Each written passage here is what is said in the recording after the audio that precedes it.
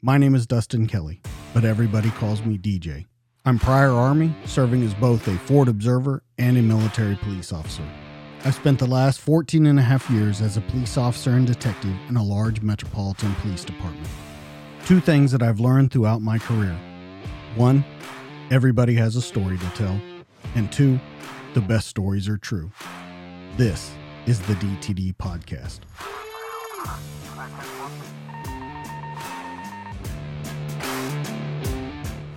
In 3, 2, 1, and we're live.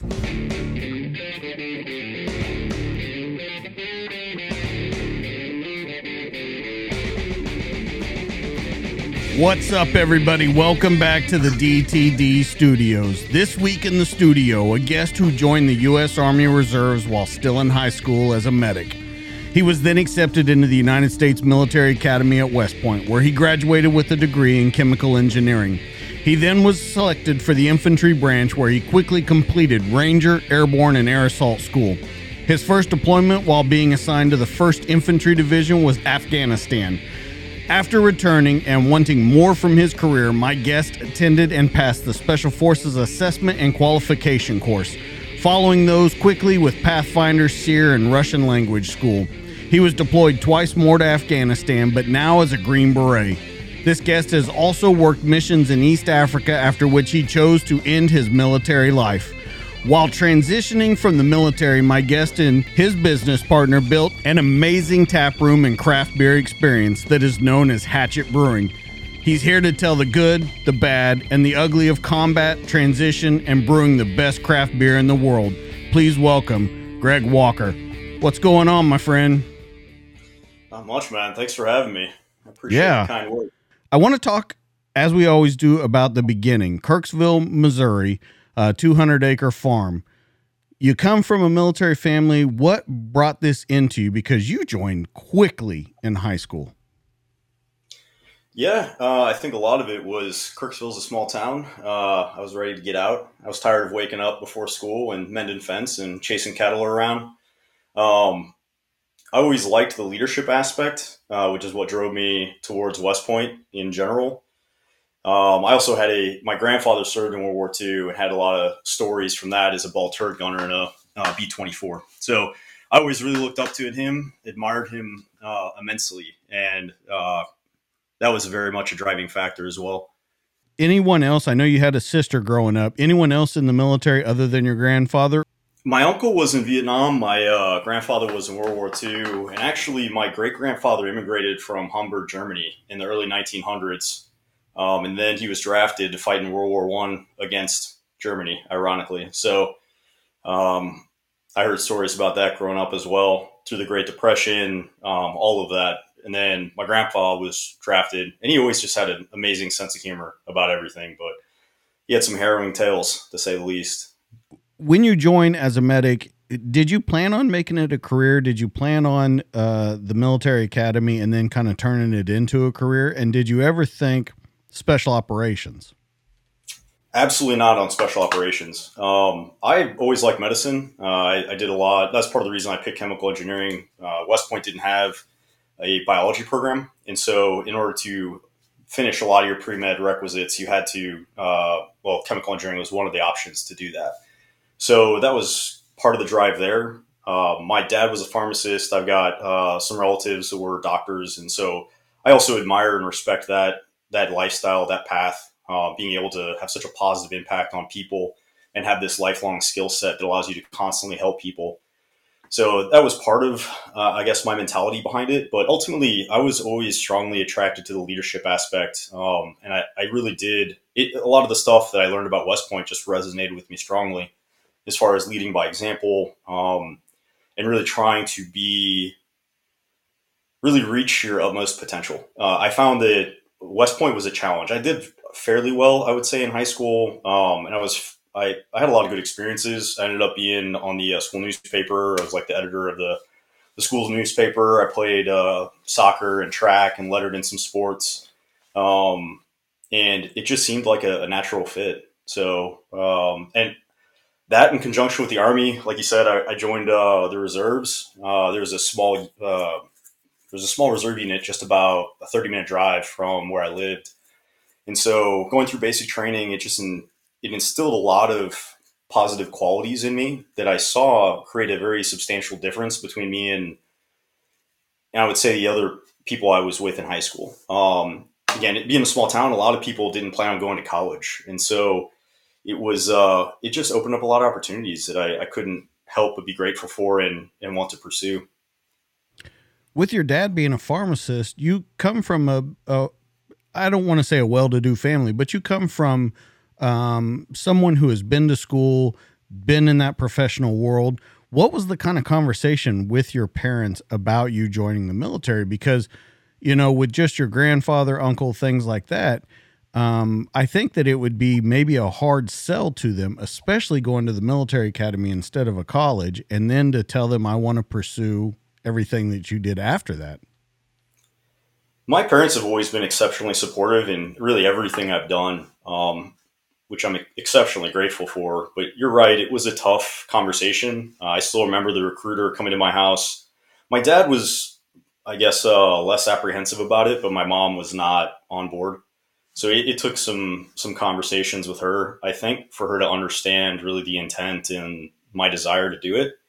But once I think she understood how passionate I was about it, that she really did become exceptionally supportive. But that was a challenge, to say the least. And my dad has always been somewhat of an inspiration as well. Like, he grew up in a family of 10 kids, single parent. His father passed away when he was really young. And so that whole side of the family has just been very driven and very successful ultimately, which is a credit to their own perseverance and work ethic.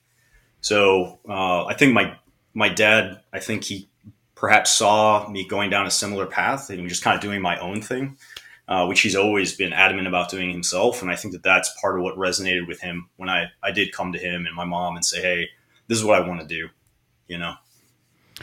It's interesting, though, that you say that with your mom and not being on board.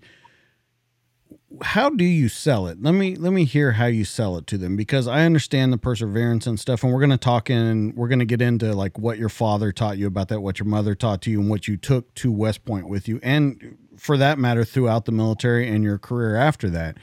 But how do you sell this idea to them? Because, yeah, you're going down your own path, but it's a path that, if they're thinking something else, especially your mother, it's a hard sell. So timing is important. This was before we were in Afghanistan. We were in Iraq at the time. But I still remember it was actually in basic training that the conventional army announced that it was going to be invading in Afghanistan. So my mom was concerned, but I will say both of my parents have always been very independently minded. And so that, I think, it's almost like they led me down this path to begin with, of pursuing the things that I was interested in, passionate about. And so I feel like that's truly what helped them to understand it, is looking at it through that lens, if you will.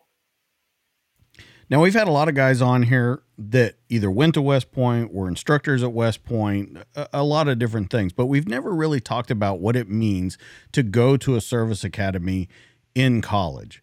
Because everyone looks at college. I didn't go until I was 27 after I got off of active duty. But for the normal person that's going to go to school and take in that entire college experience, can we talk about what kind of experience it is to go to West Point? Because to me, it seems like it would be completely different, completely foreign, because when you go to college, you're there to learn, but you're under intense scrutiny from day one, I think, until you graduate. Would you agree with that? Yeah, I would. Sometimes I still have dreams that I'm only in my junior year, and it freaks me out.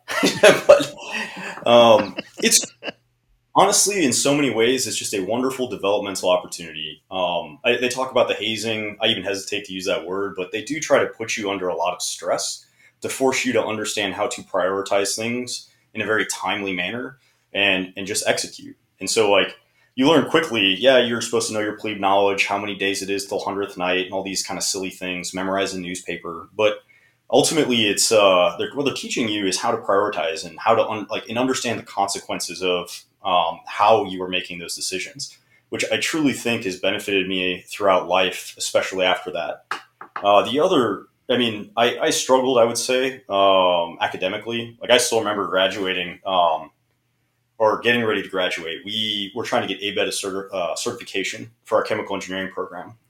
We were a very small program. I think we had 12 people in the program when I graduated. And one of our instructors, is part of it, to get ABET accredited, your students have to go and take what's called the fundamental engineering exam, which qualifies you to act as a subordinate engineer to a professional engineer. And I still remember going and taking that test and just studying and studying. And I passed it, fortunately. But I remember the instructor was reading off the results of who passed it and who didn't. And he called my name and he was dumbfounded. He was like, "Cadet Walker, you passed?" I was like, "I guess." And the reason I bring That's it up always is encouraging. it shows that perhaps they didn't have too high of hopes for me. But I always have enjoyed. I feel like you build character through adversity, and I enjoy doing things that are going to test my abilities, even if it does come with failure. It's just part of life, I guess. But like so much of West Point did truly resonate with me, and I still think the perhaps the most beneficial aspect of that entire experience was the relationships I made. I'm still phenomenal friends that I reach out to frequently that I'm very grateful for, and frankly, that drive me. There are a lot of guys that are just exceptionally successful, intelligent, selfless, and so often I'm really just trying to live up really to the same standard that they're exhibiting. When you talk about that, I was enlisted when I went in. And, every summer we would get cadets that would come from West Point that I think were in their junior going into their senior year. I think that's how it goes, right? Or is it senior getting ready? Okay, so junior going into senior year. The thing that I noticed with it was some of them seemed very distant from the military. And what I mean by that is they had kind of been in this bubble at West Point with all officers they didn't really mesh into the groups. So how did you kind of overcome that and become someone that could talk to the troops, still be command, but be part of the troops? Because it paid off during your career. Yeah, honestly, I think starting off as a private helped. Going through basic training as an E3 at Fort Jackson in South Carolina, it it gave me a perspective that I guess a lot of people don't have the opportunity to garner. Because when you are enlisted, nobody's expecting you to become an officer. Nobody expects you to look at it through that lens or be in that role in the future. And so I was able to kind of, I don't want to say see behind the curtain, but just start off with a slightly different perspective. So my drill sergeants were amazing. They were tough, but I had a lot of respect for them. And I feel like that followed me through my career. I've always had a lot of respect and admiration for senior NCOs and NCOs in general. Um, it's one of the things that I liked to do. Probably getting slightly off topic here, but even when I was in third group, I'd go to the group sergeant or the our battalion sergeant major and just ask for advice, especially if I have questions about leadership or training, why things are the way they are in the battalion, why are we pushing this narrative or this agenda. It was always exceptionally beneficial. So I think that kind of started with basic training and just starting from that perspective in general. It's always interesting to me because I always ask the guys that were enlisted before they were an officer, and I say, did it make you a better officer? And like 90% of the time they say, no, it didn't make them a better officer, but it let them see other things. Do you agree with that, or do you think it made you a better officer? I think it made me a better officer, if I'm being honest. Because I think one of the things that I did dislike about my experience at West Point is that you are in very much a bubble, right? Like when your instructor is a full colonel, you're not going to bump into that guy in the Army, especially as a second lieutenant at your first position. And so I think that it makes it easy for people to really underestimate that value, to not respect those positions as you probably should.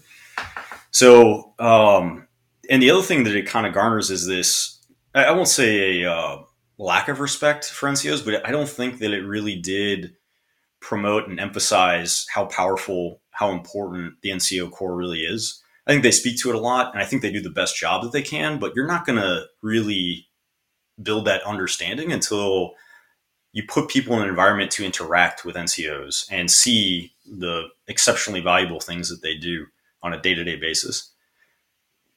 And that's the thing that I always saw, and I mostly saw it not necessarily with the NCOs because that was a timing game with the cadets that came there. What I saw was with the E4s and below. And I understand it's a very different world there, and those E4 mafia can come across very gruff to them and stuff, and have been places that they may not have seen yet. But I always thought it was interesting the dynamic between the two. And then you see a guy go from like second lieutenant and it's almost like a switch flips when they hit first lieutenant. And I always like that about learning about him. It always seems to me like the second lieutenant has something to prove. And then once they hit kind of first lieutenant and they're headed towards captain, they've kind of figured themselves out. They're comfortable and they almost turn into a different officer. Would you agree with that also? I would. I think that's heavily dependent upon the mentorship you're getting from your senior NCOs. Your platoon sergeant when you're a platoon leader, your first sergeant when you're maybe an XO. I mean, those things are exceptionally fundamental in your own development as an officer. Do you think that you going to the military academy changed the trajectory of your career? Let's say you didn't go. Let's say you went to just a normal university.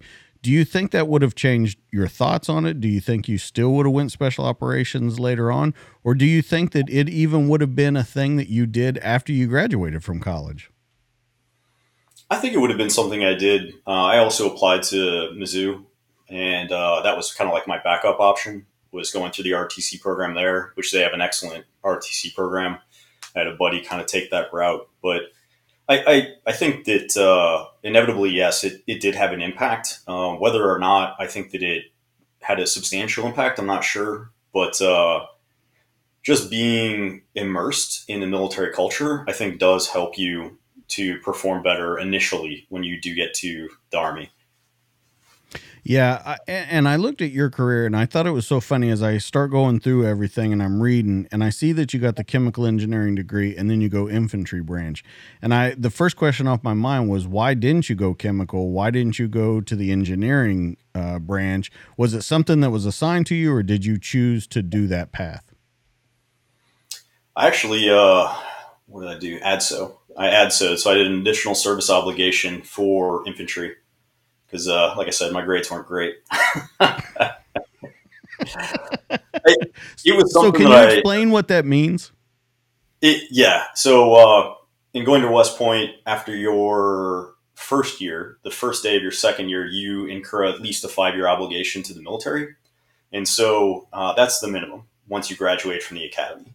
Well, you can, if you want to get your choice of branch or let's say post or grad school, you can commit to an additional 3 years for a total of 8 years for one of those options. And so I chose to do so with my branch so that I could get infantry. And that's, and I did that. The analogy I like to use is that it's a lot like football, right? Like the Army and training, it's all practice. But what the Army does, in my opinion, or at least at the time, perhaps in slightly less mature than I am now, but infantry was the basis of what the Army did. I was doing Army things. And that's really what I wanted to do. I feel like that was the best leadership opportunity I would have had. And especially where we were with the war, that's how I felt like I could most positively contribute. Let's talk about that for a minute. Let's talk about 9/11. They were in Iraq when you were in the reserve, right? We had already invaded Iraq. Right. Let's talk about 9/11 to you. Let's talk about, because as you come in, when you graduate, it's 2008, correct? From West Point? Correct. So we're 7 years into the GWAT. 9/11 to you, what does it mean and how does it change or keep your trajectory going in the direction that it's going in? That's a great question. I felt as though I wanted to serve. And so that was kind of the root of my intent. But I don't think that it was, I don't think I was ever like really gung ho or exceptionally motivated. I don't feel as though, I do feel as though it was the right decision ultimately, but the way I kind of look at it is I wanted to support the country. I wanted to support the people I cared about. And I felt like that fell in line with what the nation and the government was trying to do. So I think ultimately that was my mentality. I don't think it really changed my path at all. I think that I was kind of already on that path, and that was just part of the experience ultimately. But here's the thing that I love about your story. And when you just answered that, it sets almost a whole new idea on par uh, with your career, with your job, however you want to say it, going into West Point. But you said I wasn't really gung ho about it. But the dichotomy of you saying that and you joining the reserves when you were still in high school and you going infantry and signing on to additional service and you wanting to do the thing for your country, don't you kind of think that is gung ho? I mean, just because you're not going around ripping and roaring about what you want to do, don't you still think that's a pretty gung ho thing to do, to give all that time and give of yourself for that many years? I think that's a valid argument. I just didn't feel that way, I guess, is what I'm trying to articulate. Like, I always, I feel like I'm fairly driven, if that makes sense. Absolutely. Um, I'm constantly striving to be the best version of myself that I can. And I really feel like ultimately, and this is one of the things that I learned in leaving the military, trying to come back to that sense of identity, because so much of it was tied up in what I did in the military, since it was such a big part of my life, that I really find now that to put it in the simplest terms possible, I strive to have a positive impact on other people. Like, that's really what I find valuable. And that was another lesson from the military. It's funny, like, I remember getting out and I was talking to one of my commanders, because they have to counsel you as you do you resign your commission. And he was talking about the retirement and the pay, and it just, I don't want to say it fell on deaf ears, but it just didn't resonate with me at all. Like, if I was in the military to make money, it wouldn't make sense. What I always found valuable is really working for people. And that's kind of what I've learned from like the last 3 years of my military career is I will work so much harder for people I respect, admire, and care about than you could ever pay me. So that's perhaps that answers the question. I'm not sure. No, it absolutely does, but it brings up another one, and it begs the question of that leadership that you're talking about is starting to get very scarce, and that's whether you're in the military, first responder, law enforcement. That leadership that you're talking about that you'll do is becoming very few and far between, and I think that we're headed in a bad direction in all of those areas because of that leadership.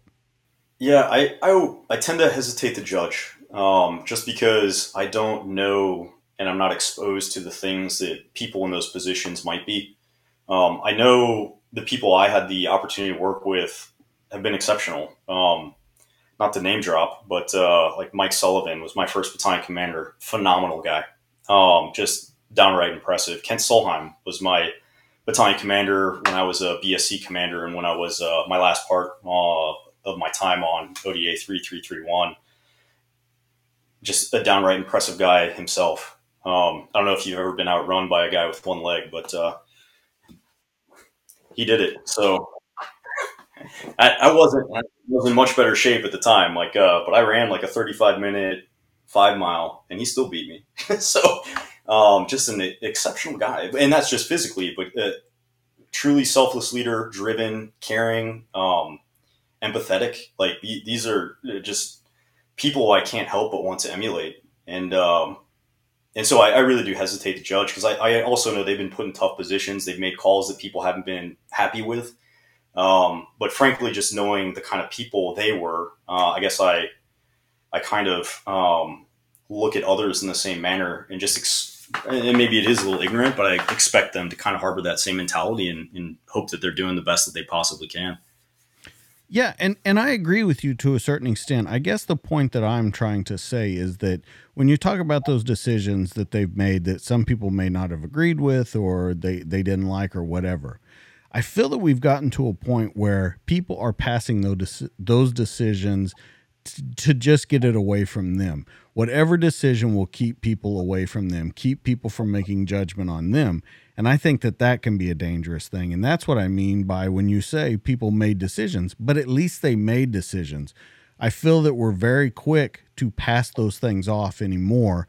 And I worry that there never is really someone responsible for it. And so that's why I bring it up to you and ask you about that, because I feel like where we're looking, we're down in recruiting, we're down in recruiting in law enforcement. And I just wonder what it is that's keeping people away. Is it those decisions? Is that leadership? Or is it just a life that people don't want anymore? Well, that's a good question. I really think the only successful leadership style is selfless as you can be. And if people don't see that, and if people, I mean, you're going to be judged on your performance in the past. That's probably the best indicator of your performance in the future. But really, what people care about is your performance now, and that's based off how much you care. It's tough because in going into the business world myself, it's like, ooh, that's really one of the things we look for. We try to be scrutinizing about the people we're bringing into Hatchet. And we can teach people to brew, we can teach people to clean fermenters and serve beer, but you can't teach people to care. And that might be tough to find. So, I don't know. It's hard to speak definitively unless you have like maybe an example that you have in mind, but it's, yeah, it's an interesting situation we're in overall. I, I guess the example I would use is we look around and we see a lot of people.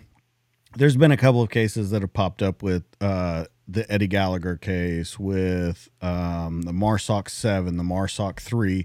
There's been different things where people were kind of sold out. And whenever it came back to getting those decisions up at the top, people said they either weren't involved with it, they didn't do that, and they passed it down to the lowest common denominator. I guess that's what I'm kind of saying. And we're starting to see it more. Maybe that's because it's being on the news more. Maybe it's because we have 24-hour news cycles. Maybe it's been around forever and we just didn't know about it. But that's what I tend to worry about, is the guys that are putting it down on the line, and guys that you knew and guys you worked with and guys you commanded are, and I'm speaking from a law enforcement perspective too, the guys that are out there every day are the ones that hold the most liability anymore. Yeah. Yeah. And I'm less familiar. I'm vaguely familiar with the examples you presented, but I'm more familiar with the incident in Niger. That happened about 6 months after I got back from my last deployment to Africa. I do think there's a lot of validity to your point there. I think that it's just a organizational lack of accountability to a certain extent. With that said, I don't think that that's the rule. I think that's the exception to the rule. I think that those are the things that you hear about because they did go wrong, frankly. Um, I think the majority of the time, it really is, it's good people trying to do the best they possibly can. And again, maybe it is just my experience, and that was just fortunate. But I've had, in my experience overall, it's always been just good people. That's one of the things I really respected about Mike Sullivan is he would straight up say, "Hey, I'm the commander. This is on me." There aren't, yeah, it's admirable, especially to witness it. And right there, what you said, that's my example right there. How many people do you know that stand up right now and say, it's on me? It's not this person. It's not this person. It's not this person. That, I would tell you, is a very rare thing in these days and times. Yeah, and I think that the military does a much better job of that than other organizations. That was one of the things that was very surprising to me. I worked in a corporate job for about 4 years after I left the military while trying to get Hatchet on its feet. And I remember talking to the CEO of another company that we were working with, and he straight up told me that we had a liability issue, warranty claims, et cetera, for this plant we built. And he had this warranty claim, and I was in charge of kind of negotiating them and working through them from an engineering standpoint. And I was in a private meeting with him in his office, and we were talking about a few of these warranty claims he wanted to alleviate because we had shown legally that we were not responsible for them. He agreed with us. He agreed with our legal point. And it got to the point where he finally just said, "You're not going to get out of this warranty claim because I need to be able to point the finger at you guys so I keep my job." And that was something that was shocking to me. Yeah. let's go back to your military career a little bit. I want to talk about Big Army versus how you ended your career. With your first deployment, you're with First Infantry Division. You go to Kandahar, Africa. You go to Kandahar, Afghanistan.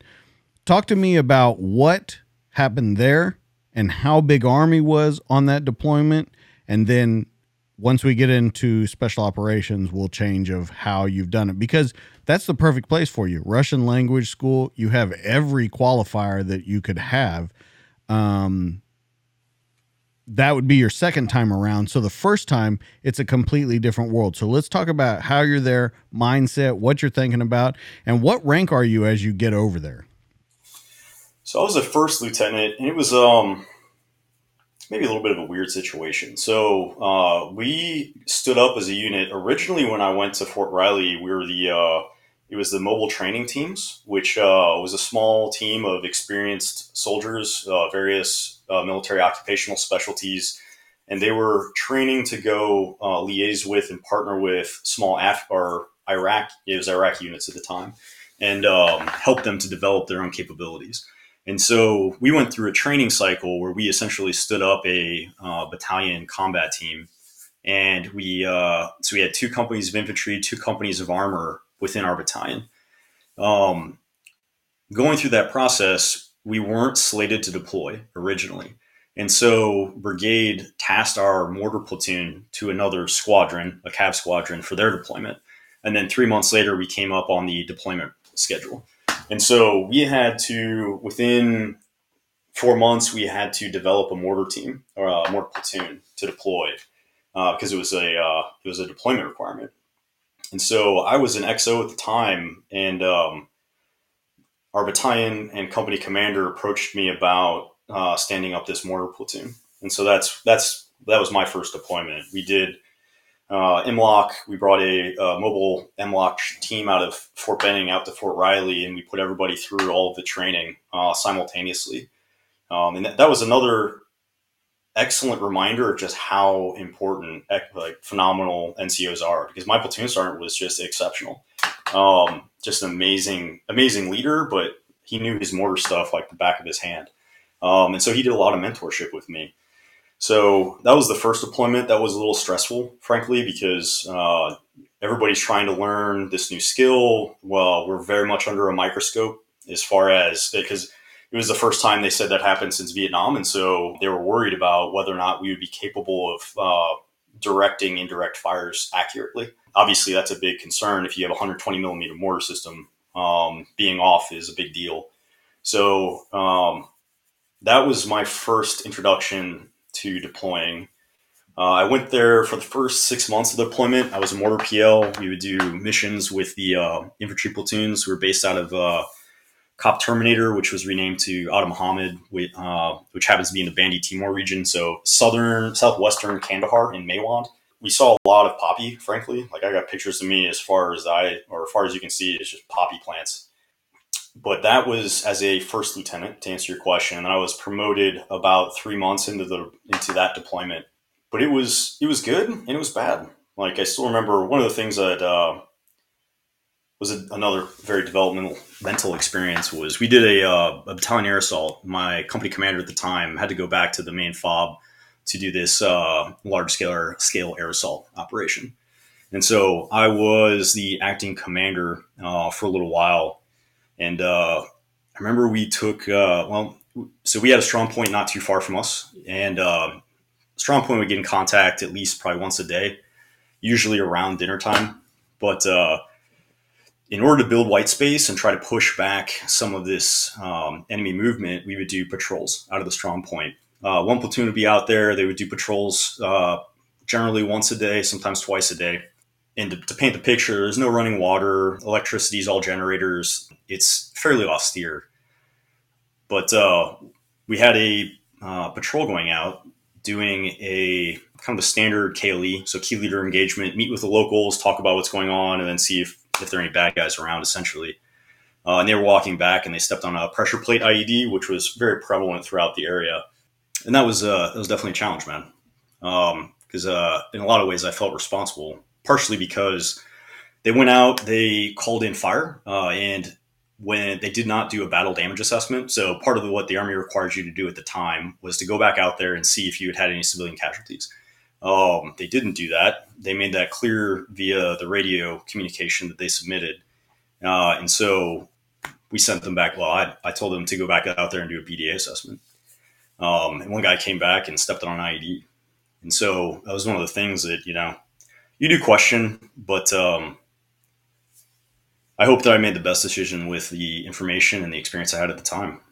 But luckily, the command was very supportive. The guy survived, but yeah, that was a challenge, to say the least. So let's go on that for a minute, because this is like your first. Let's see, you are you promoted to captain yet when this happened, or are you still first lieutenant? Yeah, I think it was a captain for about a month at that point. Okay, so you're a captain. How long you been out? Probably what, 4 years out of West Point now? Yeah, about 3.5, maybe. Okay, Yeah, 3 or 4 all right. years. So you're 26 years old. You're at war and you're in command. I mean, you're in charge. When that happens, first off, had you ever seen any other casualties, any wounded in action within your guys up until that point? Not within our guys. No, that came later. We lost a couple guys that I was fairly close to, but that was probably 3 months after that. Okay. So you know what you're supposed to do, the battle of damage assessment. They tell you they didn't do it. They make it very clear. You tell them they need to go back out there and do this. This happens. First off, how do you take it as a commander? Because I was never one. So I got to understand how you feel when this happens, because you not only have to clear it with yourself, because you got to continue commanding. The mission does not stop just because this happened, but you also have to understand how you can learn from that. So can we talk about what happens to you when that happens, and kind of the thought processes that you're going through and how you use those to keep going forward? Initially, when I got the radio call from the platoon leader that they didn't do the battle damage assessment, I was pissed. Like, I'm the first sergeant to stand next to me when I took the radio or the report, and I just remember looking at him and I was like, because he knows, like, and I don't want to place any judgment or blame, but that frustrated me. He was a little bit of a junior lieutenant at the time. He was someone that I would talk to in private to try to mentor and support as much as I could. And frankly, that was my time as an infantry guy. I was kind of a dick, if I'm being totally honest. I was very strict. I was very almost too logical, if you will. I was not as empathetic as I probably should have been. And so that was not, honestly, that was a fault or a failure of my own. To your question, originally I was frustrated.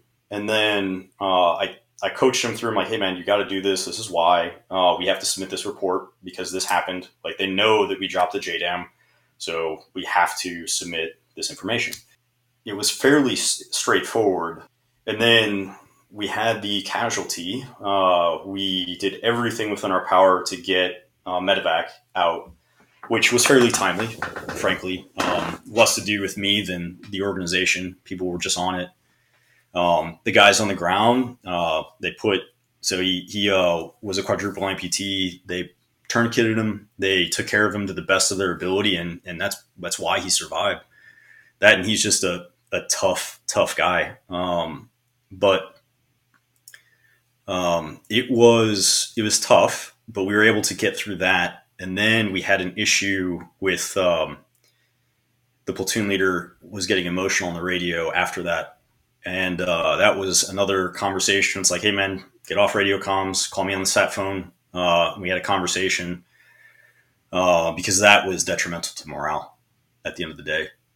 2 days after, our battalion commander, sergeant major, chaplain came out. We all went out to the strong point. We saw the guys. They were struggling emotionally and entirely justified, but it was something we were trying to support them on, be empathetic about. Frankly, one of the things I regret was the squad leader. He took it really hard. And he was doing the best he could in front of the rest of the guys. But I remember having a private conversation with him, and I was empathetic, but I was also kind of like, hey, man, you're the leader here. You've got to kind of like buck up. You got to like you got to stay positive and try to control yourself, in order to continue to be effective out here. Because at the end of the day, we're still going to be in contact here. When in retrospect, I really wish I would just hug the man. So let me ask you, a lot of guys talk about that they just store stuff away. They don't talk about it. It happens. They deal with it. They store it in a box. And sooner or later, it comes home to roost. And I've heard guys explain it as it's luggage hitting the bed and it opens up and they got to deal with it. Or I've heard it as boxes being dealt with. When you talk about that, not only do you accept the fault as being lieutenant or saying that maybe you could have made it different or however you're describing it, but you're also having to lock it away and you're having to deal with how you dealt with everyone else and how you walked them through it. So when do you work on it? When you put it away in that box and you don't deal with it, when do you deal with it? I mean, I think the straightforward answer to that is you don't, and that's not healthy, ultimately. I've always been fairly stoic. I think that was also part of my military development, just from the experience I had. Stoicism in general as a philosophy has always resonated strongly with me, for whatever reason. But I think the best way to deal with it is with the people you're around, frankly. And that's one of the things that's tough with transition is you find yourself outside of that environment. So you have to really look at other coping mechanisms. But to your point, the same thing happened. We had two guys pass away after. So after about 6 months of that deployment, I went to the 3 shop to go help with the planning, and I was the air assault planner for our battalion. And on one of the air assaults, 2 guys I knew and trained with for the year and a half prior to our deployment every day, almost, they ended up dying from gunshot wounds from a patrol they were on. Frankly, nothing they could do, but that one hit me hard. Not initially, but so I was totally stoic, totally controlled emotionally until I went to their memorial, and that's kind of where I broke down. And honestly, that was probably healthy as opposed to trying to continue to control it. But I don't know. I think that that's something I've tried to get better at over time. But and it's not the Army's fault, but the Army, I don't think at the time was putting a lot of emphasis on as far as they'd speak to mental resiliency and that type of thing. But on the flip side, it's mental health issues are also, they have a strong stigma. It's a very strong negative stigma. To give you a slight example of perhaps what I'm talking about is, like, I remember we redeployed from that deployment, we were going through all of our redeployment stuff. They were asking us physical stuff and mental stuff, that type of thing. And I remember you had to do a counseling with a therapist on the way out. And I remember walking into a room, they were on a video chat much like this, and she had a Post-it note over her screen. And I waited there for 15 minutes before she was ready to see me. She saw me. She just asked me a bunch of questions very coldly. Have you seen anybody die? Did you lose anybody that you knew? Et cetera, et cetera. And it was just so off-putting that I just said no to everything. Not the right answer, frankly, but perhaps an example of the challenge the military has in trying to promote mental health awareness and just resiliency in general. So let me ask you one more thing about this. When you say you go to the memorial and you break down, I want to know, honestly, were you worried about, because you mentioned, you kind of prefaced the whole thing by saying you were kind of a dick in your infantry days, very much straightforward about the rules and things like that. Were you worried about being seen as a human or weak, or what was it that you were so worried about when you know now that you look back on it, that was the right thing to do? It wasn't a worry. I think a lot of it was immaturity and a lack of experience. I think that I wasn't worried about the perception as much as I was constantly trying to be the best leader I felt like I could be. Part of that is trying to be a very stable figure for other people, a good example. I think that was kind of the driving mentality there. I don't think that it was necessarily like unethical or immoral. definitely not malicious, but it wasn't it wasn't healthy, at least for me, you know. When you're not around anyone, does it show its face at all to you? And the reason I'm asking you, because I always ask the guys as they go throughout their career how it builds or how it changes. When you're alone, when you think about it on your own, does it affect you and just no one else is seeing it, or are you pretty good? Can you handle it pretty good on your own? I go through cycles, to be totally honest. I really struggled leaving the military because I had survivor guilt. So like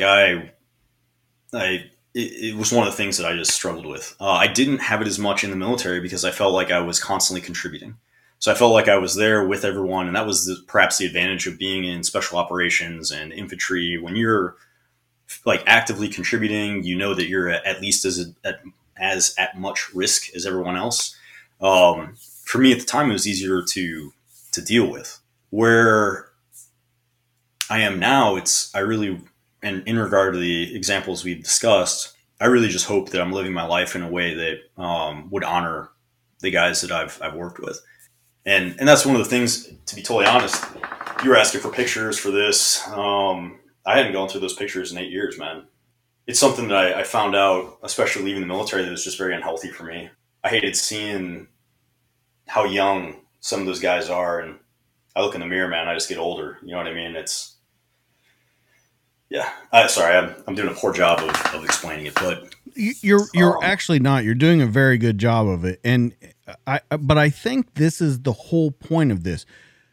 There's a lot of guys that won't talk about this kind of stuff, won't talk about not looking at the pictures. Now, as you say it and you look through those pictures, can we talk about like how you felt going through the pictures to send to me and stuff? Because you sent me some deeply personal pictures that we're gonna, talk about on the website and stuff like that. But how are you feeling going through it? Because I love that example, how young they look and you just keep getting older and older.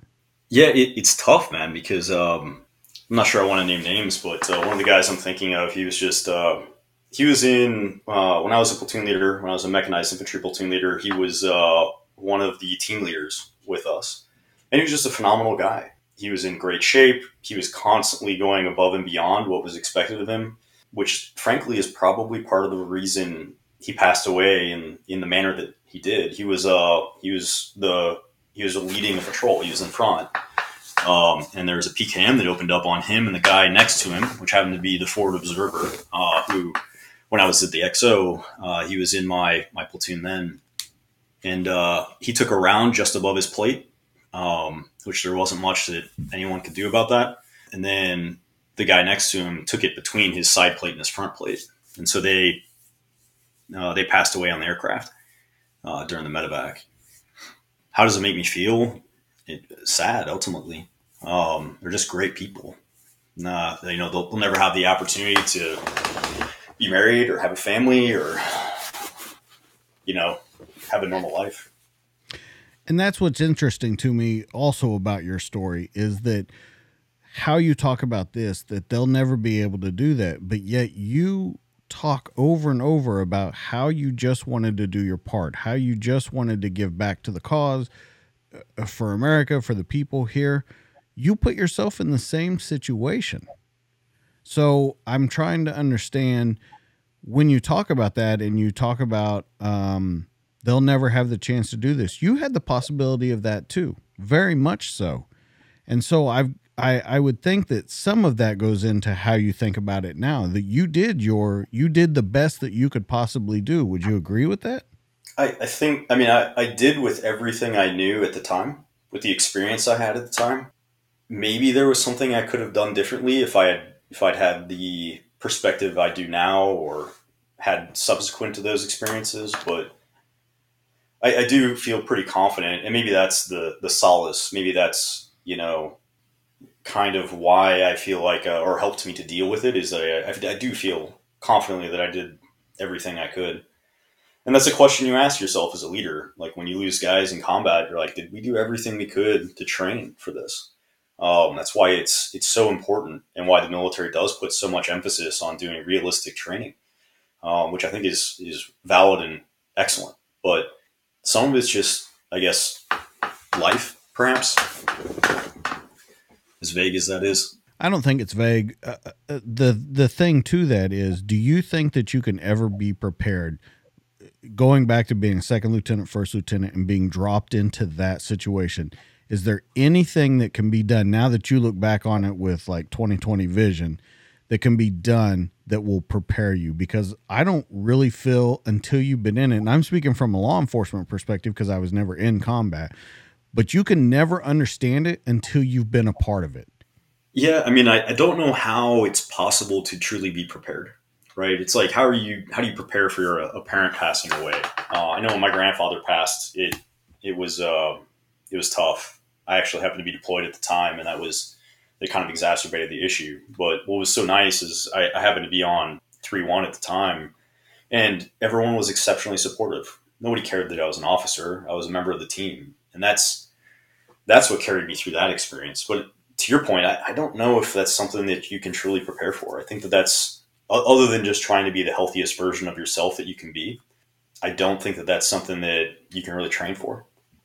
And the example that I give is, they say, well, when this happens to you, what are you going to do? And they what if you, and they run you through scenarios, and they do the same thing in the military, run you through scenarios. But I think that people really don't know that. I think they know what they'll do, but I think people really don't know what they'll do until the shit hits the fan. I totally agree with you. I remember the first time I got into contact, it was surreal, right? Like when bullets were impacting at my feet and I would hear cracks, and it was, I'd always heard about it, but like I remember Ranger School, you train for it all the time, but it was surreal when it happens to you in real life, so to speak. And everybody just reacts to it differently. I know there was a guy on our mortar team. He froze, and he wasn't behind cover, and so I remember moving over to him, and like he was just perhaps in shock, is be the best way to put it, but he just wasn't reacting, and so like I shook him and I cussed him out. Probably not the best way to deal with it, but got his attention, got him kind of like in the moment again, and things were fine from there. But it wasn't cowardice. It was just people. You're right. To your point, people just they react differently, and it's a lot of times that's hard to predict. And it happens after too. Like once you get back to the COP or the FOB or your safer area, so to speak. I mean, some guys seem totally fine, but they take it out in the gym. Some guys, well, frankly, not on deployment, but some guys drink to deal with those things. Everybody kind of has their own coping mechanism. Some guys cry, to be totally honest. I mean, it's I don't know. I don't see it as weakness. I don't see it as inappropriate. It's just everybody kind of has their own way of coping with those high stress situations. We talk a lot about high allostatic load. Do you agree in that theory? I don't know how familiar I am with it, frankly. So what it is it's saying that with this high allostatic load, with this constant stressful situation, these constant life or death, that it builds on you after a while. And you say some guys hit the gym, some guys cry, some guys deal with it with drinking and pills. Do you believe that you can ever kind of shed that away as you're going through it? Or do you think that it's always going to be a point where it builds? Ultimately, it's something that you're going to have to work through. For example, I mentioned my grandfather passing away, and I wasn't really emotional about it initially, but I just went to the gym and I was lifting things as heavy as I possibly could. And that's what helped me to process all of that. I feel like if you can find healthy ways to cope with those things, in many ways it can be a benefit, right? I think that's how adversity does build character. If you're able to utilize those situations, that high allostatic load, right, in a manner that actually positively contributes to your own development, I think that's probably the best you can hope for. But this isn't unique to the military, and I still don't think that my experiences have been exceptional overall. There's so many guys that you even had on the show that I think put me to shame in many ways, but even people outside of the military have things that they're going to deal with. I think that it's ultimately, I think that that's the goal, is to find a way to deal with those things and cope with them in a healthy way. And I agree with you. And I look at people like when you talk about other people that have been on the show, a guy, Chuck Ritter. I mean, it's It's crazy to me to hear, when they do the things they do, they write or they do art therapy or they do music therapy. Not saying he does all three of those, but there are therapies to get through it. I want to understand, though, the difference when you see the first deployment as you saw it, being that leader, having some, I don't want to say that you second guessed yourself, but having some thoughts about decisions that you made. You come back and you decide to go to assessment selection. What was it that transferred you over from being a big Army guy into this? And what was it that kind of called you that you thought would be different? Because you've got to know if you're going back over into special operations, you're going to go back into combat for sure. Yeah, I wanted that experience. I just wanted it on my own terms and in the way that I felt was the best fit for me. I always liked being on small teams. I liked knowing everyone. I liked building what I would call genuine and authentic relationships. And that was really what was, I guess, so, what's the word I'm looking for? It was just what resonates so strongly with me. That's why I wanted to go into special operations. I knew I was going to be on a team of 12 guys. I also knew that I was going to be a team leader for probably about 2 years. That's a decent amount of time when just about every other role I'd had was a year long, So I also like being, I don't say at the front of it, but I like feeling like I'm positively contributing, like I'm part of the solution, if you will. And I felt like that was special operations. I also liked that it isn't just what you think of when you think of like combat. Like SF does a lot of different stuff, and I like that dynamic. I like that. Hey, you're building relationships with a partner force. I like that. Hey, you got to know your airborne operations stuff. It's much more broad, which I did really like. When you go into it, what's your first eye-opening experience as you come to it? You say that it's going to be completely different, but as you go back into combat, you go back to Afghanistan. Any thoughts right off the bat as you come into it, as you're doing this new kind of job? Is there any difference to you? Is anything standing out?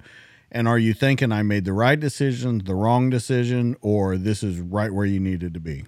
Definitely the latter. I loved being in their group. I loved being in SF. I loved the mentality. It was very outcomes focused. They believed in performance, and they were less concerned about necessarily the strict procedure or process by which you get there. So I really enjoyed that. My second deployment, I was on Bagram Airfield the whole time. I was a battle captain. So I was trying to help manage operations and track what was going on. I liked being involved in that because I felt like I was supporting the teams that were out there on that deployment. Even if it is something as simple as just our CONAP process, right? Like, so you do your mission plan and it has to go through somewhat of an administrative process to get approved and double checked and all of that, coordinated, et cetera. So I liked being a part of that because I felt like I was trying to help the guys that were trying to go out and do their job to do it with the least amount of BS as possible. That's probably the best way to put it. With the other jobs that they do, you mentioned it, that they're teaching, that they're partnering with forces. They're doing, I think, the village operations at the time, were the village stability operations. What about that kind of the job did you like? And it's so different from, or maybe it's not so different from the combat experience. What was it about it that you liked? I liked that it was much more dynamic and much more like outcomes focused, kind of like I was saying. So like with SF, we were a mobility group, so we would do mobility training. So how to recover vehicles, how to drive in off-road terrain with your government vehicles and with non-government vehicles. You learned how to use a radio, right? Do all of that yourself. We would cross-train, and so I was never as good as our communications guy, frankly. But my goal was always to be able to support myself and do the fill on the radio myself and carry my own batteries. I like that about SF. Everyone is very driven in that way, and everybody tends to be very competent at their job. And in a lot of ways that technically aren't their job. I really liked that. I saw a lot of value in that. But yeah, it just exposes so much, whether it's, how to talk to people, how to build relationships, how to recover a vehicle. Then there's the DA stuff that everybody sees, like, hey, you're going to know how to use your pistol. You're going to go through mount operations, so clearing buildings and that type of thing. You're going to know how to do halves and gaffs, so helicopter assaults, ground assaults. You're going to learn how to do all the planning for that. It was just much more encompassing and you had a lot more autonomy. And perhaps that was the word I was looking for earlier. I've always liked the autonomy. I feel like that's where I thrive, is when I feel like, it is on me and I need to do the absolute best I possibly can. Not necessarily for myself, but for the people around me that I care about.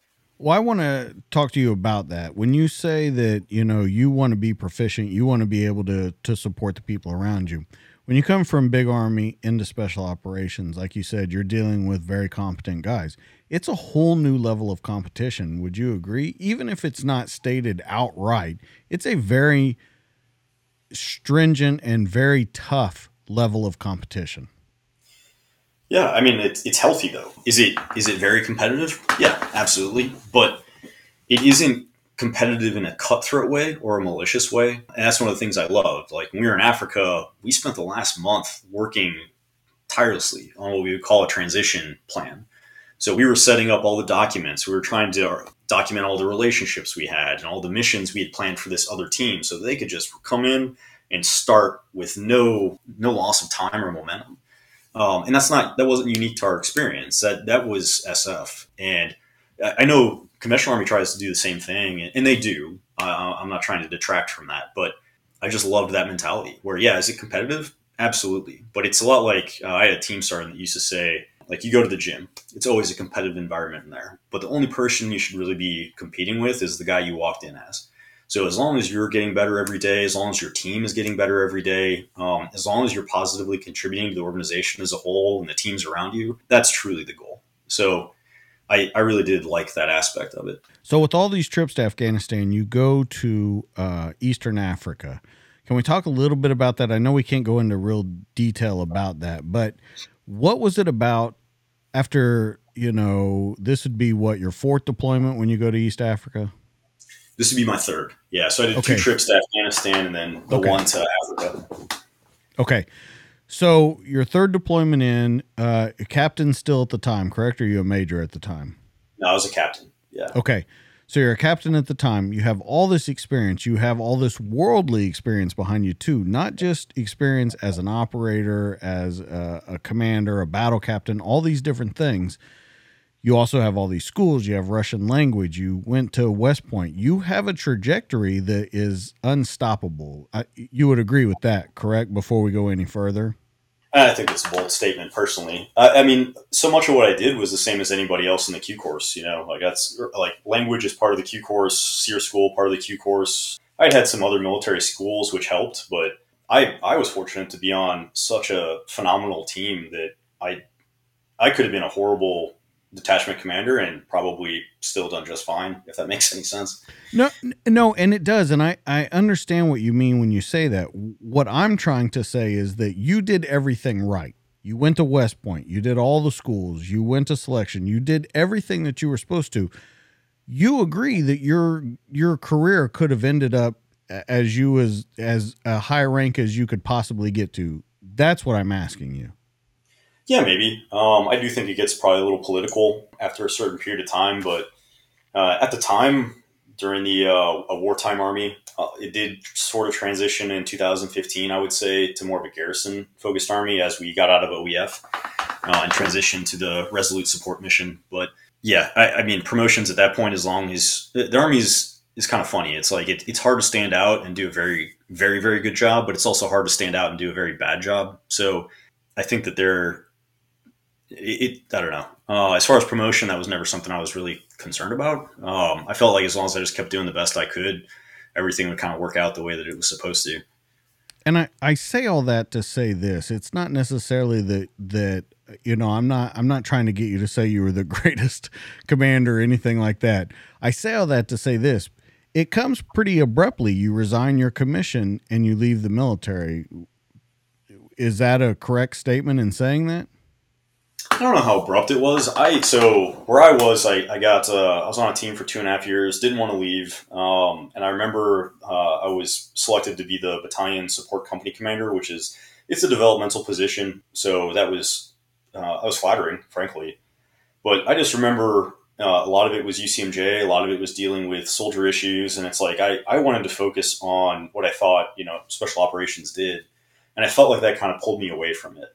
I also felt like looking to the future, I'd have had to go on to the ILE, which is for me, it would have been the Command and General Staff College in Kansas. That was at least a year. And then the way SF works is you have to apply to come back. So if you want to be an operational company commander, an AOB commander, you go through a process of saying, hey, I want to come back. And then group commanders and battalion commanders will get together and they'll pick the guys that come back. And there's only so many positions for that. So looking at that and saying, I'm not sure if I'm going to be an AOB commander. I wanted to be, and there's probably a good possibility that I would have been, but looking at that and then being an AOB commander for maybe a year, and then what's the next job I would want? Probably battalion command. Well, it's going to take me another 5 or 6 years after AOB command to do that. And all that other time is staff. And so I just felt like, hey, if I just asked myself what I really wanted to learn. And I did not have I've been in the Army since I was 17. And so that's really all I knew. So I was kind of looking for a different challenge. That's why I got out. That's why I did go into corporate America. I wanted that experience. So I got the MBA to try to help me to understand kind of how things work outside of the military. But that was more the impetus for that decision. And to the point of autonomy that we discussed earlier, that was probably the most succinct way of putting it, is I was looking for my own autonomy and I was looking for the next challenge, ultimately. The first question that I have that comes to mind is, did you ever, or do you ever look back and think, man, I wish I would have made a different decision there? I mean, I think it's healthy to reflect on that. I don't wish that I was still in the Army. Let's say I did. It's not the same Army. We're not in the same situation. I stayed fairly well tied in with my friends that did stay in, and I admire them for doing it because the majority of the guys that I know are going to do a phenomenal job, and they're going to be the kind of leaders that, I looked up to when we were all younger captains. I just saw a different path for myself, ultimately. And I don't regret leaving. I feel like that was just kind of what the best decision was for me. The second question to that would be, there's no really regrets to it. Are you scared when you're leaving? Because like you said, I mean, that was out of your own words. You'd been in the military since you were 17 years old. You'd never seen anything else. Is it scary walking away? It's intimidating.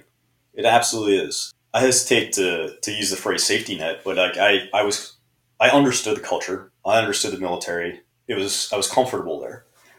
So it was uncomfortable and intimidating leaving the military into the corporate world. I still remember showing up to my first job as a deputy project manager for an engineering technology company, and what was constantly running through my head was, I can't cuss. It was because I was used to cussing constantly. It was just kind of the culture, but obviously that's not appropriate in that different environment. So it was definitely a challenge, but I was fortunate to the company I worked for, Midrex, phenomenal company, excellent leadership. In so many ways, they actually mimicked the military. I remember when we hit COVID, they minimized layoffs. They did the best they could to take care of everyone. CEO is an exceptionally intelligent and driven guy. COO is another excellent guy. I mean, in so many ways, I feel just very fortunate and lucky that, I ended up there, as opposed to some of the other horror stories I've heard from buddies that have gotten out and worked for different companies. Let's talk about the good and the bad of transitioning. When you look at it, what was good to you and what was bad? And then let's talk about if there were not bad, but if there were difficulties that you wondered, can I get around these? Am I going to be able to fix this and continue on? Because I've talked to a lot of guys on the show. I talked to someone last week that said they got out. They didn't think they could keep up with the pace. They got out. And then after they had gotten out, they didn't quite fit in where they were, what they were doing and where they were working. And then they started thinking, well, maybe I could go back in, or maybe I could be a contractor. Was that ever a problem for you? And let's talk about the good and the bad. The contractor thing, I think, is an interesting path. I just never really pursued it. I did like chemical engineering, even though I was never very good at it. So I did enjoy the opportunity to be involved in that. And that really is what Midrex does. They own a proprietary process for refining iron ore. And so that was cool. I liked being able to talk about some engineering concepts. I also felt like it was a good fit for me because I was in a a lower level leadership position, but I was managing a team of roughly 10 guys that were all exceptionally good in their own engineering disciplines. But my job was just try to keep everything together and keep projects on time and on budget. And so there were a lot of similarities between that and what I was doing in the military. And so in that regard, I was pretty fortunate too, I would say. The challenges are cultural. That's where I really started to struggle with like the survivor guilt. There were a couple buddies of mine that I went through the Q course with and then did some training with when I was in third group that passed away. And it hit me a lot harder than it would have. And that was one of the challenges I had. Fortunately, I had talked to my cousin. He ended up going through BUD/S. And so I've got a couple buddies that were on SEAL Team 2 just through him. And I was talking to another guy. He got out about a year before I did from the SEAL teams. And so I talked to him about it. And he had some wise advice. It was just, you need to stay involved. You're going to leave, but you need to maintain the relationships. You need to continue to give back as much as you can. And I really do think that's been the impetus behind a lot of what we do at Hatchet. I do love the fact that I go to work and a lot of times I'll bump into guys that are still in group that I used to work with. I like, for example, tomorrow night, we're doing a charity event for a guy. I didn't know him in the military, but he was in 1st Battalion, I'm pretty sure. He was in 3rd Group and then moved on to the operations or OSW, so the Special Warfare Unit. And so it's cool to feel like I can still contribute, at least positively in that regard. But that's absolutely a challenge that I'd be remiss not to mention. Did you feel like you fit in when you got out? In many ways, yes, but in a lot of ways, no. I don't know. I don't know if it's a good or bad thing, but I tend to be fairly driven. That's part of the reason I think that I, like with romantic relationships, that I struggle with those because a lot of the feedback I get is I work too much, which is a simple way of saying that I'm too focused on like performance and that Wait type a minute. of thing. How you said that, the feedback that you get, do you have like a debriefing session at the end of the relationship, like when you had to meet with the commander when you were resigning your commission? I want to know how you get the feedback on these first off, and then let's get into it. Well, I'm definitely articulating it differently than it may have been put to me. Yeah, that and I tend to be fairly stoic. That sometimes is not a good fit. So to your question, yeah, there was some things. One of the things I did like about engineering is people did tend to think very similar to me as far as like in a very logical, transparent manner. But in some ways, I did feel kind of isolated. And some of that was just like a lack of understanding. Like I still remember after COVID hit, we were working remotely a lot. And I remember doing a meeting over Teams. And one of the guys I'd been working with for like 3 years at this point, he asked if I could stay on the call afterwards. And so I did. And so he started asking me about guns. And he started by asking me if I'd shot a pistol before. And like in the back of my mind, I'm like, man, I was on a DA team for 2.5 years. Like by the time I got done, I had my small point of pride. I had the fastest reload time on the team. And that was just because my team sergeant would run me through dry fire drills and dry fire drills. It was just surprising because to me, it highlighted kind of like that lack of understanding because he knew I was in the military. He knew I was a Green Beret, but he didn't understand. It's like, yeah, no, I've definitely shot a pistol a few times, and that is a little, it does feel a little isolating, right? It's a little lonely. It's funny to me when you say, cause you've said it quite a few times that you're stoic, that you're can I use the word cold? Is that a good way to describe? I think it's accurate. Yeah. Okay. So you're stoic, you're cold, however you want to put it. But then I know you from all the times we've talked on the phone. I know you through Chuck. I know what you do at the brewery and the tap room. And none of that seems cold to me. None of that seems stoic to me. You constantly surround yourself with family, with people, with dogs, with trivia night, and all these different things. You got to describe how that comes out because those are two completely different worlds. Ones that you're saying right now and ones that I've seen since I've talked to you. I don't know. Maybe it requires more introspection. That's just a lot of the feedback I've gotten from other people. I think that has changed a little bit. I went through a very dark time about 2 years ago now where I have tried to be better about my own self-awareness, introspection, and frankly, like mental resiliency and coping methods. As far as being cold, I do tend to think about things very logically. I do tend to be very analytical. I think that's part of the reason I do like the business piece. And really what I do at Hatchet is more business management than anything else. But I notice it because I think that I can be difficult to communicate with from time to time because I can come across as very just either straightforward, transparent, cold, stoic, however you really want to put it. And I think that a lot of the times that's tough for people because they'll expect an emotional reaction and some, like a lot of the time I just won't naturally give it, if that makes sense.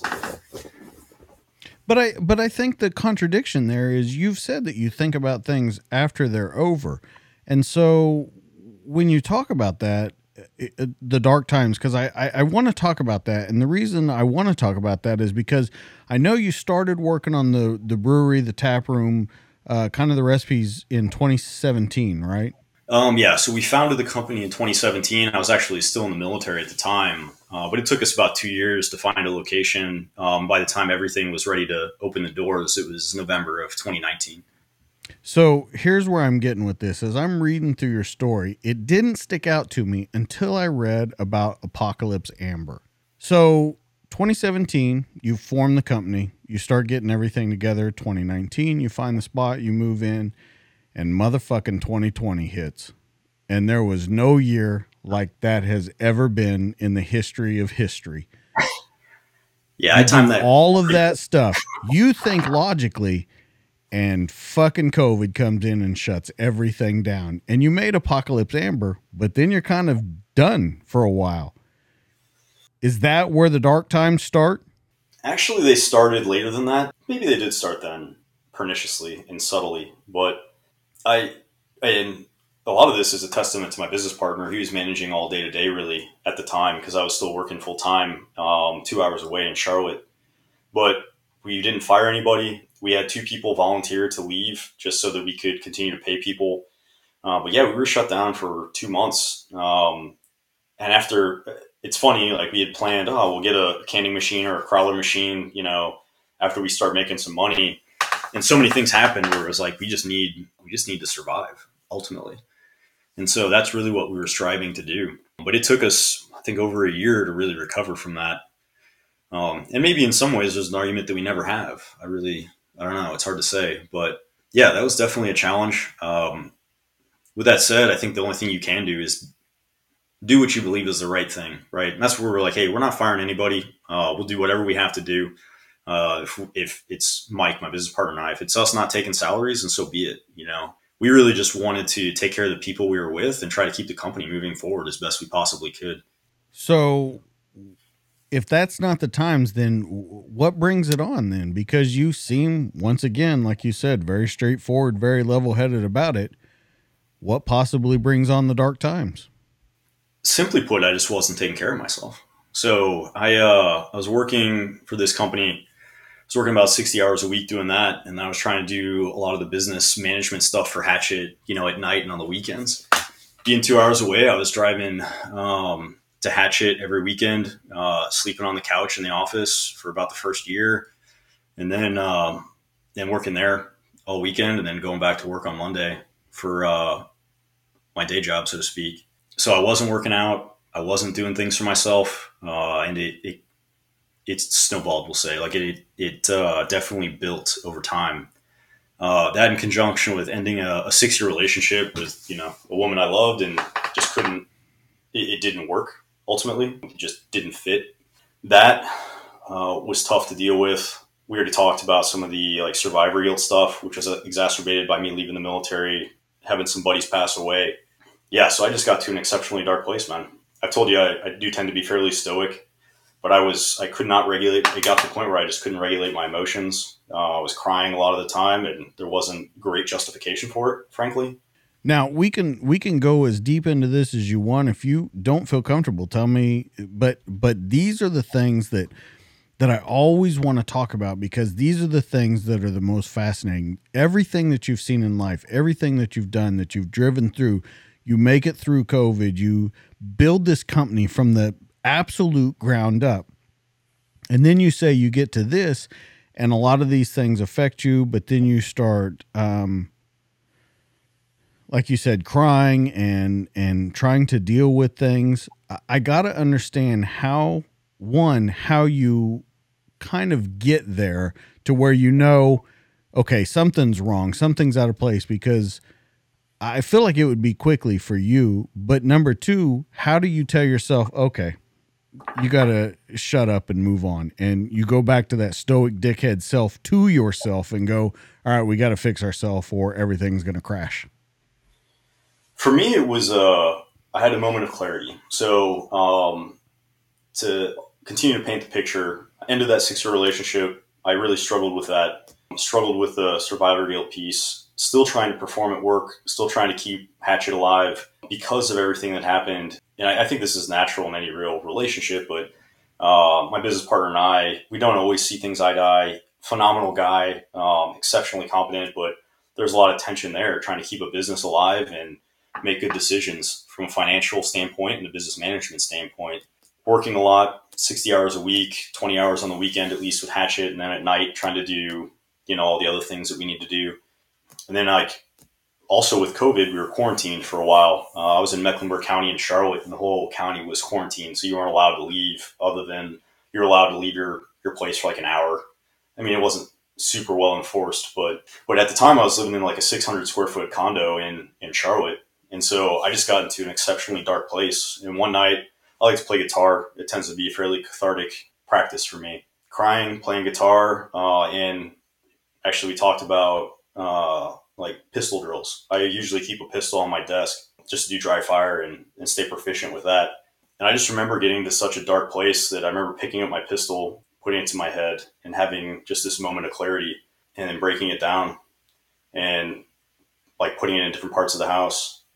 And the next day I called my parents and kind of explained the situation, not in that much detail, frankly. My mom quit her job, and she and my aunt came out that following week.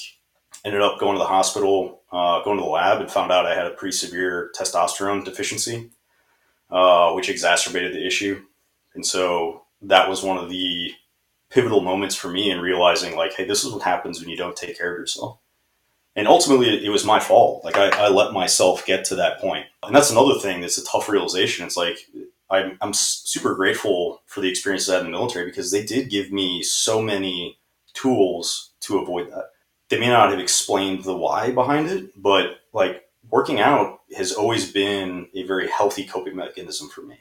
Being around people that have had shared experiences and that you care about is exceptionally healthy. When you deprive yourself of all those things, it is easy to get into an exceptionally unhealthy place. And that was really the lesson there. So that was kind of my pivotal moment, to answer your question. How long does it take you to come out of that hole? Because nothing's stopping. You still got to work. You still got to run Hatchet. So, yeah, and I kept working, to be totally honest. Kept doing the Hatchet thing. But what I ended up doing was we were all working remotely at the time, fully remotely, because we were still doing the quarantine thing. I went home. I'm really close with like my cousin and a lot of my family in St. Louis. And so I went back for about a month and just stayed with them. Worked out every day, ate healthy, worked as much as I could. And it was through, and frankly, like focusing on the testosterone deficiency. I ended up taking Clomid, which is I think it's actually an estrogen blocker, but that helped me to, we'll say, correct that deficiency. All of that was huge, especially, doing it all at the same time. And so I feel like actually, to give you some metrics, like when I hit that darkest point, within 30 days, I had lost over 30 pounds. I couldn't sleep. Like, it was just, it was something I couldn't ignore, Ultimately, very grateful for it's very developmental. I feel like I learned a lot from that. It took me a solid 2 months, I would say, to kind of get back into a really healthy state where I did feel at least somewhat, and the word I kept using at the time was I just felt totally emasculated, which is always, it was such a foreign feeling for me. It was exceptionally intimidating because I've always liked working out. I've always been a fairly masculine guy, I guess. But to answer your question, it took me probably about 2 months after that. Did anyone around you notice what was going on, or was everyone just like, man, he's, No, I kind of isolated myself. So I never gave anyone the opportunity. And that's another lesson for me. It's like there were so many guys I could have just picked up the phone and called. And I started to, after I realized like how bad of a position I was in. But I also knew it was my own fault. And it's hard to reconcile that. Reaching out to close friends and just putting a lot of effort and trying to take care of myself was what pulled me out of that. Then ultimately, my family was exceptionally supportive. So let me ask you, you used the word emasculated. You felt completely emasculated. How does that come about? Because like you said, you've done some pretty manly things in your life. You've always been kind of a masculine guy, worked out, played sports, were in combat, was a Green Beret. Was there like an episode, or was there something that happened that set that emotion? No, and I think that was part of what was so astounding for me was that it was very pernicious. It was exceptionally subtle. It was an accumulation of very small things over a long period of time to the point where I didn't even realize it. It's where it was that experience that I had. It was something I couldn't ignore. It was something that was just so profound and obvious at that point that I knew that, what I was doing was not healthy. So as you come back from the 2 month thing and you get refocused, you know what you need to do in life. We got to talk about this amazing company. You got the best craft beer in the world, man. And your company, I've told you on numerous occasions, is fucking awesome. Your can artwork, the brewery itself, everything you do. Let's talk about it, man, because this is like the high point of your life. And everything you did, man, you were a Green Beret. But I got to tell you, this is the stuff right here, man. You've got a winner in this one. And I'm not just saying that because we're on this together. I've told you that before. There's something different about your brewery and about the way you handle things, the way your artwork comes out, the way your cans come out, the way you launch, that's different from everybody else out there. And there's millions of them that are doing it right now. The oversimplified answer is it isn't me.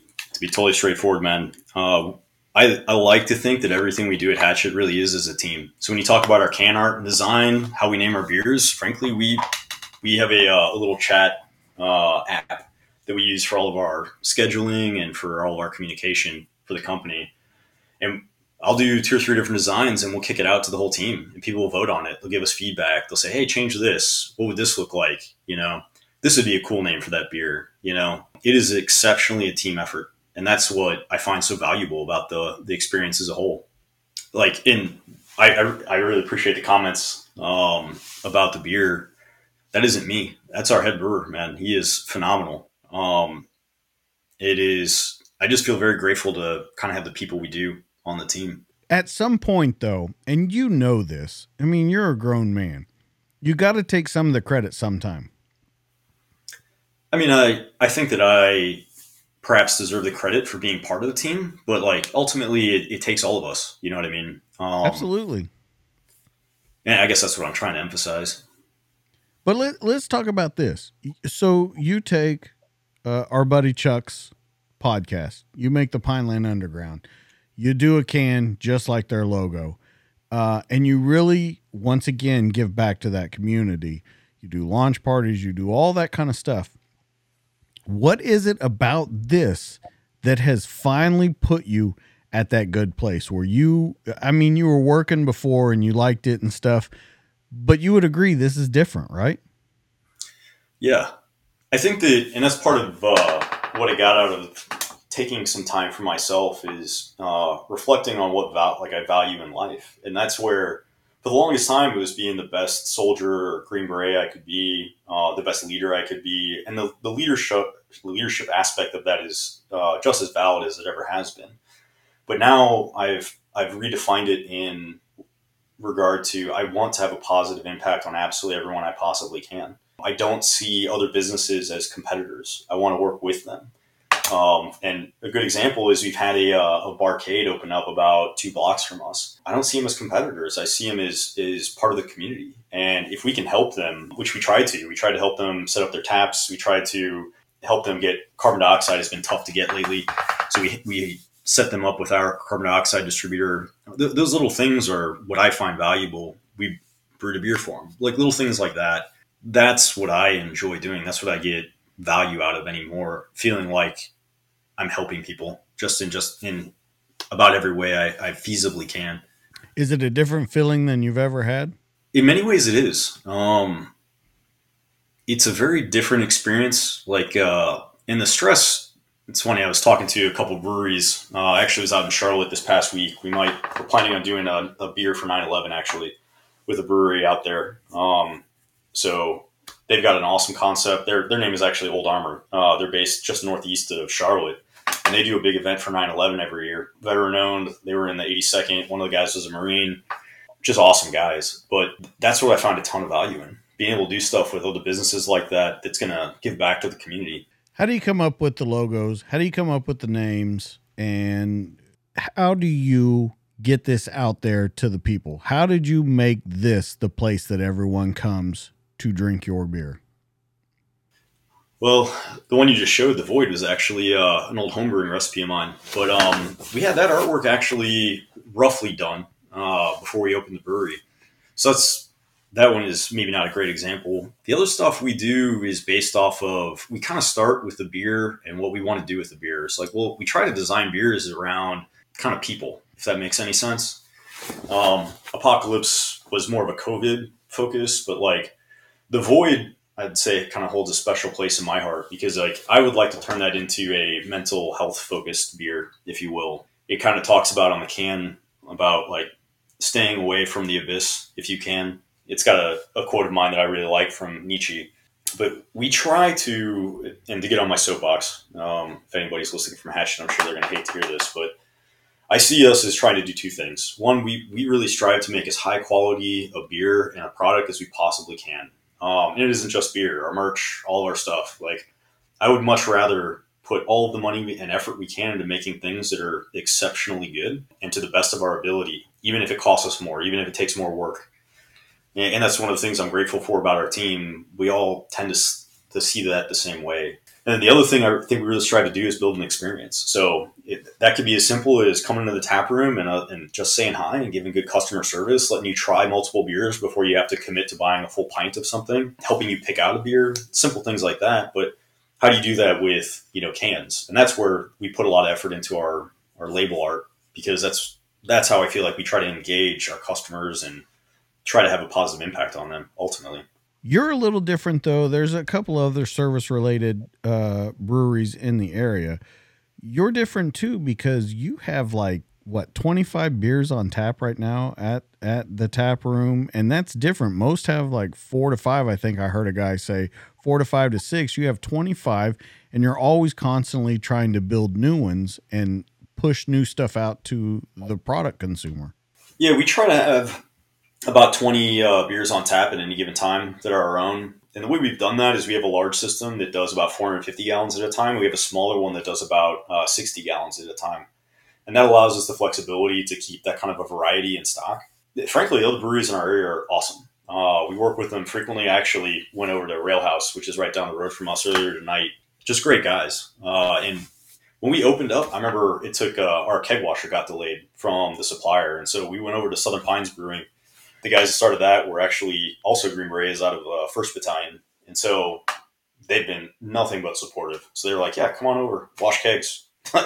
It's such a cool industry. It is not competitive in the strict business definition. But yeah, they make phenomenal beer too, frankly. All the breweries around here really do. We did take, I think, a slightly different approach to it. We looked at trying to build a tap room first, and we were very tap room focused. Which I think does go in line with our mission and really what we're trying to do as far as being a part of the community. But that was just kind of how we approached the problem. What do you think that makes you different? Because we've talked about you like all the other ones that are in the area. Other than focusing on the tap room, what do you think makes you guys different and makes you stand out? Because I think you really do stand out. I'm not just telling you that. I think you really do stand out. Is there anything else that you think makes you guys different from everyone else? Maybe the most obvious thing would be our branding.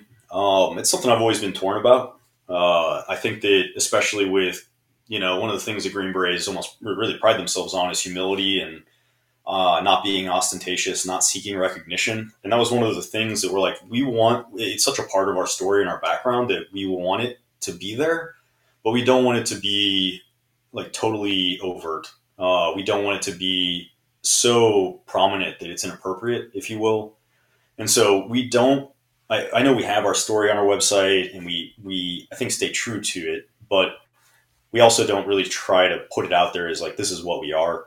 But I do think we do have some power in our branding. And part of the reason I say that is like, I'll drive up to Raleigh and I'll see a Hatchet sticker on the back of a car, an hour and a half away from the brewery. That's a cool feeling, So people seem to, it seems to resonate with people. I'll put it that way. Now, and saying all that, can we talk about the lineage of the logo and where it comes from and why you guys chose that one? Yeah. So the Hatchet patch originally comes from Vietnam, similar to MACV-SOG operations. There were SF teams that were running Hatchet Force companies or companies of indigenous Vietnamese. They were working with MACV-SOG and some other units to conduct operations in Laos and Cambodia and Vietnam. And so that's where 3-1, the team that I was on, really drew its lineage. And so we had the Hatchet patch. It was kind of part of the team culture. And so we tried to update that for the business, frankly. Back when I was a team leader, I was homebrewing and I would make kegs of beer, bring it in the team room. It was just, it fit the culture so well. That's really kind of how we founded ourselves. That's how we started. And so it's just been a part of our story and a part of what we do. I do think that it's fairly pervasive. Like, that's why I like to think that we and the people at Hatchet really feel like they're part of a team of people that actually care and actually want to support one another. Yeah, I think that's really kind of the impetus behind all of it. Talking about your guys that work with you and for you, what's the difference and what's the similarities in you being an officer, Big Army, Special Operations, and in charge of Hatchet Brewing? There are a lot of similarities, frankly. I think I felt more, I don't know if I'd say isolated as a conventional officer, but like I felt less attached in a negative way. And that's one of the things I loved about SF is it's very team focused. The people there they genuinely care about one another. It's something everybody kind of refers to as the brotherhood, colloquially. There's a lot of value in that. And there's a lot of things that just resonated with me because of that. That was something I wanted to take into Hatchet. And I really do hope that our culture has shown that. And one of the things I'll do is, it's like, so our head brewer, he runs all of our brewing operations. But if he needs help brewing, if he needs help canning, kegging, like I make it a point to try to help and be available. Same thing, like I'll work bar shifts if we have someone call out sick and we need someone to cover. I'll do delivery, drives. I mean, it's whatever we need to do. But I think that that's how I get to show people I care, and I'm not too good to deliver beer, frankly, You think your past is what's driven that? Yeah, in a lot of ways. Yeah. So a question that we always ask guys at the end of this, at any point in your career or now, do you feel comfortable in your own skin now? I do. Yeah. Recent? Has it been a while? I mean, there's definitely been points in my life where I haven't been, and I still do not like to be very overt about what accomplishments I've had or what things I've done. Frankly, this experience in and of itself is pretty foreign and uncomfortable for me, putting myself out into a public forum. But admittedly, talking to Chuck has been enlightening, because the intent here is not to promote myself as much as it's to promote Hatchet and support the team. And that's really what I want to do. But yeah, I do feel like I'm pretty comfortable in my own skin, frankly. That's good to hear. Let's talk about a couple of your beers real quick, your top ones, what people can expect if they come to the tap room there. So our best-selling beer, hands down every month, is our New England style IPA. It's we call it Hazy Morning. But I think that one of the reasons I really like it is because with most IPAs, you do have that kind of hot bite, that astringency at the end, which is a turnoff for a lot of people.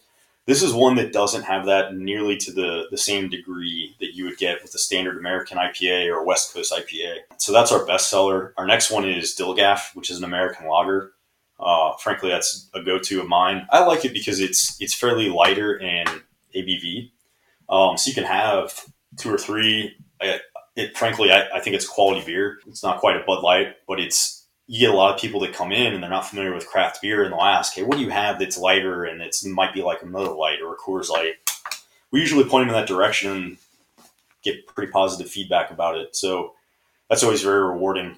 But that's our second best seller. Our third best seller is Combat Honey, which is a beer we did kind of based off a collab. A buddy of mine got out. He was on 3-1 with me, but he medically retired and he ended up in Newton Heights, Ohio. He started his own kind of organic natural farm up there.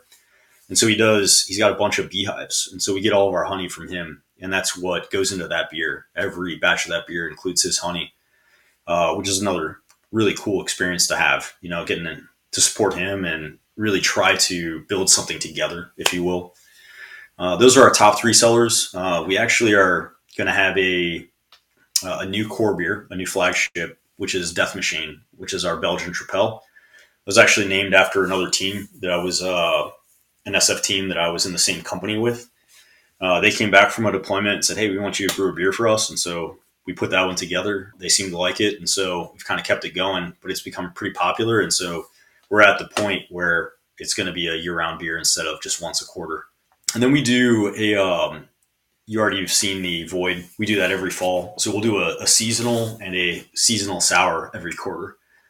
This last quarter, it was the Krampus, which is a cranberry sour, and the Void, which is a black IPA. Krampus is fantastic. Oh, thank you, man. I know I'm biased, so I always hesitate to say, but no, I'm really pleased the way that beer turned out. Very good. It's got a very good sour. I told you the finish on it is the perfect amount of sour because it makes you feel not necessarily like you're even drinking a beer, because it's got that crazy aftertaste or finish to me, and I thought it was absolutely amazing. And it's a perfect one for Christmas with the cranberry and all that kind of stuff into it. I don't know how many you could drink at a party without falling on the ground, but I think the one that you really need to be careful with is the Void. That's what, 8.5? 8.2, yeah. I didn't get a chance to send you the Death Machine since we hadn't canned it, but that one's 9%, so that's a big beer right there.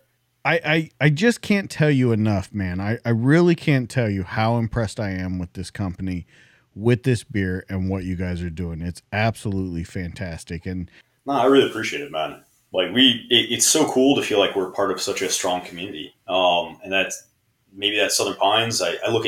We talk about Team Hatchet. It's like, I look at that as our employees, but we want to take care of our customers that walk into the tap room. We want to take care of the other businesses that work with us. It's just been an exceptionally rewarding experience. And when people provide positive feedback about it, it's just, yeah, it's a great feeling, man. So I appreciate you saying it. All right, let's talk about where people can find you, where they can get swag, and then where they can find out more about Hatchet and then more about you. Yeah, if you're interested, we are on Instagram. So that's probably the primary social media method we use to put out information about new beers, about what we're doing in the tap room. So that's at Hatchet Brewing is our Instagram page. And then we're on Facebook too at Hatchet Brewing Company. And then feel free to jump on the website. We've got all our merch up there for sale. So we just started that last month. So that's still fairly new, but already we're seeing some positive feedback about that. So I think we'll continue to keep that going. But yeah, if you want merch, we'll send it all the way the other side of the country. We had an order from, I think, Anaheim, California, just that went out in the mail today. And anything about your swag, you need to cover what is in there because you guys cover a ton of stuff in there. We do a little bit of everything, frankly. We've got tin tackers, so like the signs that you can put up. We've got some shirts. We've got, oh yeah, nice. We've got hoodies. We've got some candles. So we recycle the old cans that we had that we couldn't use for canning because either they fell on the ground or for whatever reason. We send those to another company and they fill them with wax. And so we have those candles up there.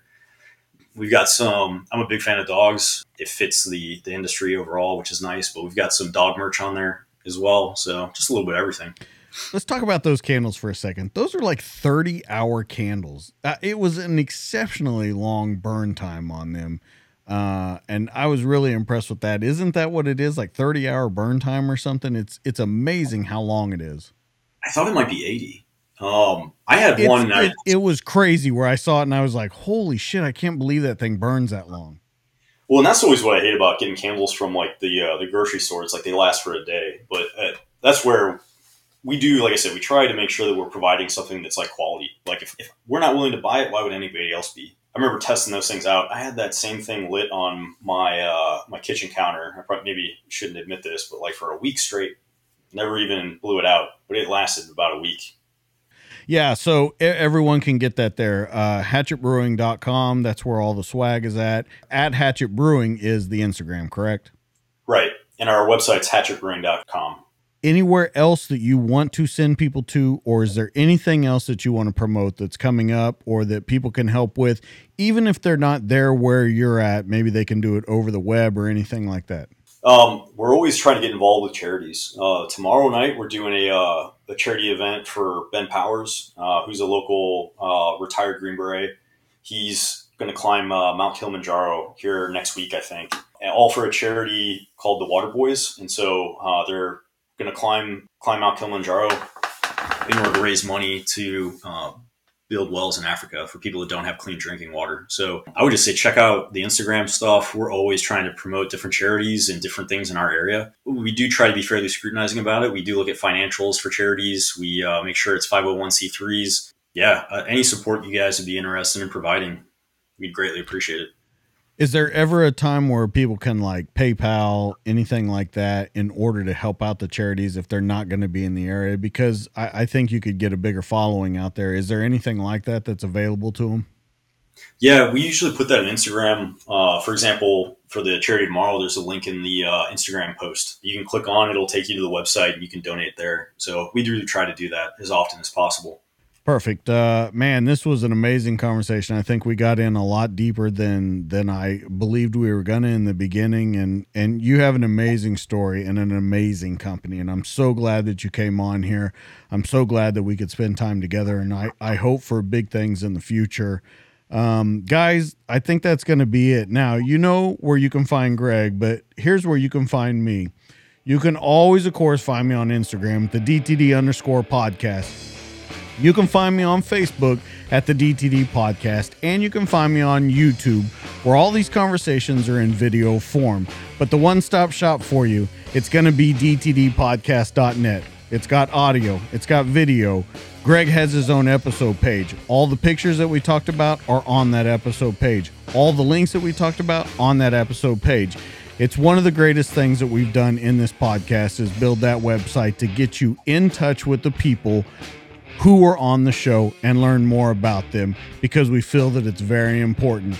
Don't forget to check him out, hatchetbrewing.com. Also, you need to stop by our sponsor, Police Coffee at policecoffee.com.